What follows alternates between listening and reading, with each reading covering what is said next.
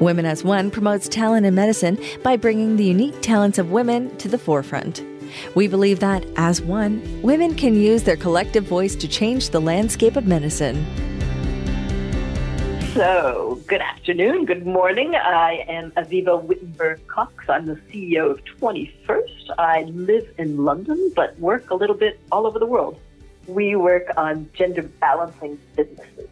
So we work a lot with large multinational companies, mostly, accompanying their leadership teams on building skills and strategies to sustainably balance their businesses.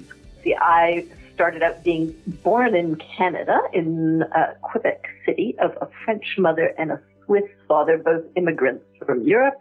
I grew up in Toronto, did all my schooling and university there, and then re-emigrated back as soon as I got my BA in hand to live in Paris for the next 30 years. And that's where I founded marriages, families, companies, and a lot of other things. I was originally a computer scientist. That was my first degree. And on the basis of this really new and emerging skill, I arrived in Paris and had lots of job offers, and I started as an IT programmer for L'Oreal back in 1981, or the dark ages. And since then, and with the help of an MBA, I moved into management consulting, and then started very early on, in fact, remarkably at the same time that I got married, start companies. And I have run several. I ran a company first in corporate communications consulting at a time when a lot of European companies were going international and a lot of international companies were investing in Europe. And I got a little involved in some of the .com excitement and worked momentarily for a career platform that got me very interested in coaching. And at the same time, I started a non-profit on the side aimed at women called Global PWN today, which really brought my attention to the issue of women, careers, and progress that I had not necessarily personally experienced, but running this nonprofit for a decade, I got very familiar with some of the issues still on the ground for women in their careers. When I emerged from that, one of my takeaways, because a lot of companies were coming to us and asking for help understanding women, was that work was super important, and there was another chapter that needed doing. Basically, the other half of the equation was helping companies and managers understand how to adapt to this new, more gender-balanced world and talent pool and customer base. We're coming to the end of an era and decades of what I call, nicely, fix the women strategies, as though that were our analysis of why there is not more gender balance and power.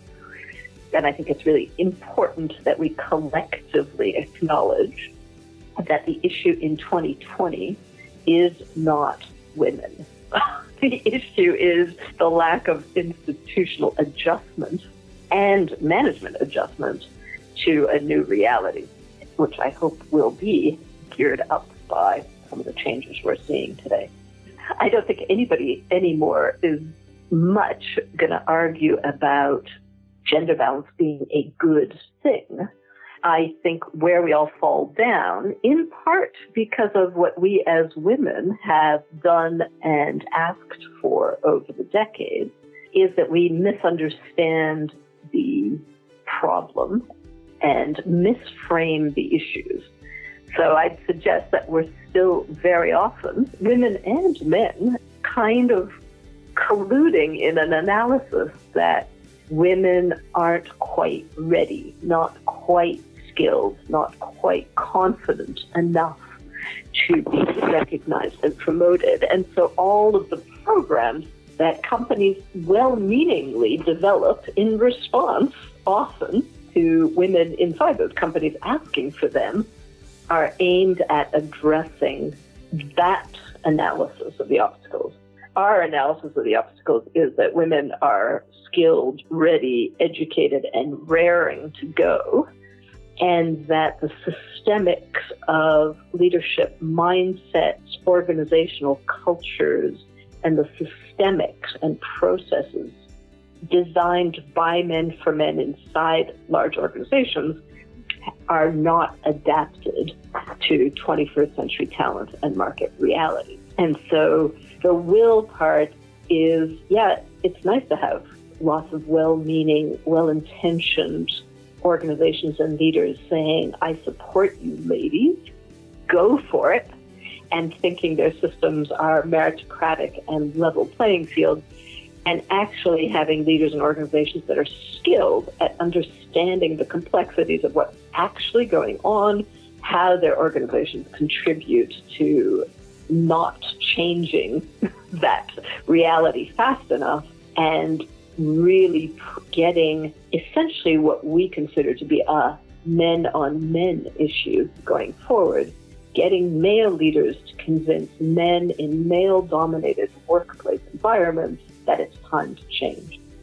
So companies that have done well, typically, let's put up a Unilever. That's an interesting company in a variety of ways. Very human-oriented, very sustainable. These are not unrelated to the fact that they are able to not only attract but also develop women. It was a top priority for the now retired CEO, Paul Pullman, who thought it was in his top 3 goals and drove it relentlessly by a very top-down process of spending time, energy, money, and skilling up his leaders all over the globe on why this was important and how they should go about shifting the balance. And over the course of 5 years, they did, and have just recently, I think, announced that they are now gender balanced at every level. In fact, parity, 50-50. I think that's a pretty exemplary role model in the corporate world on this issue. Other companies that are perhaps more typical, there's a small group of these, what I would call first moving companies, which we actually have on our scorecards of companies around the globe and how they're doing on gender balance on our website. But the mass of companies, I would say like the 90% of the big tail of corporations around the world, haven't even really started on the journey. So there's a lot of work to do. They might still be in a well-intentioned, let's have a women's network, let's organize a women's conference on March 8th, International Women's Day. Let's, appoint a woman to head up HR, and she'll be the only woman on our executive team, are still the kind of things you will typically see in the majority of companies. I'd say that's the kind of pink washing that companies are doing a lot of, so that they don't get attacked for being completely obtuse to the topic, and they can camouflage behind, we're trying, and look at all the really nice things we're doing for women. I always love the what is possible or impossible, right? I mean, we didn't know that we could go to the moon. We thought that was impossible, but we kind of pulled together the will and then the skill to do so, right? But saying it's impossible because look at these schools, there aren't any women in there, is what everybody says. I mean, that's what business schools were saying a decade ago. Now they're pushing up above 40% women. That's what engineering schools were saying until some of the leading engineering schools in the country, like MIT, actually gender balance their intake. So you never get gender balance naturally. It only comes by design, which means first you have to want it. And that's the first crux of the challenge is, do people actually want it for the right reasons, not because it's a nice thing to do, not because they have a daughter and they want their daughter to be proud of them, but because they actually think it's do or die for their organization. Is the area of cardiology going to suffer over time if it remains 87% male-dominated? I would suggest that would open up a lot of risks, reputational and otherwise, of trust of the people going under the knife, that they might rather have a slightly better reflection of the talent pool that we see in the rest of the world and other disciplines. It reminds me very much of the arguments I hear from engineering companies that there are no women going into engineering, but if you talk to companies like Shell or Schlumberger, They say they recruit 50-50 men and women because they go and cherry pick the very best female graduates to come into organizations that really want them and are designed for them. So there's no such thing as impossible. What there is, and is increasingly visibly around the world across sectors, functions, or companies, is some people really want it and some people are just, pinkwashing, politically correct drivel that any woman can see through these days. I wrote an article for Forbes magazine, where I'm a contributor, that looked at what some of the countries with the best coronavirus responses had in common. And I rather controversially answered that question and said women leaders. And that yielded, almost 8 million hits, because I think people are really hungry for new models, new ideas, and new leadership styles.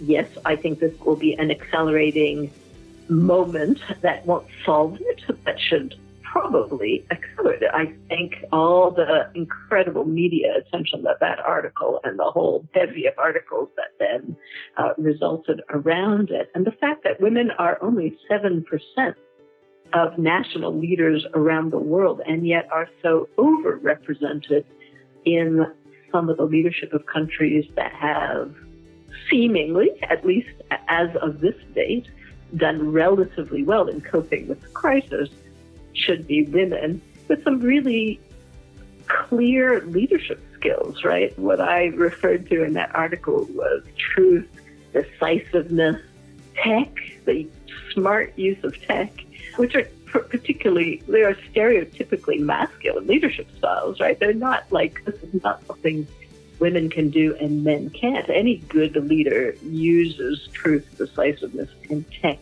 ably.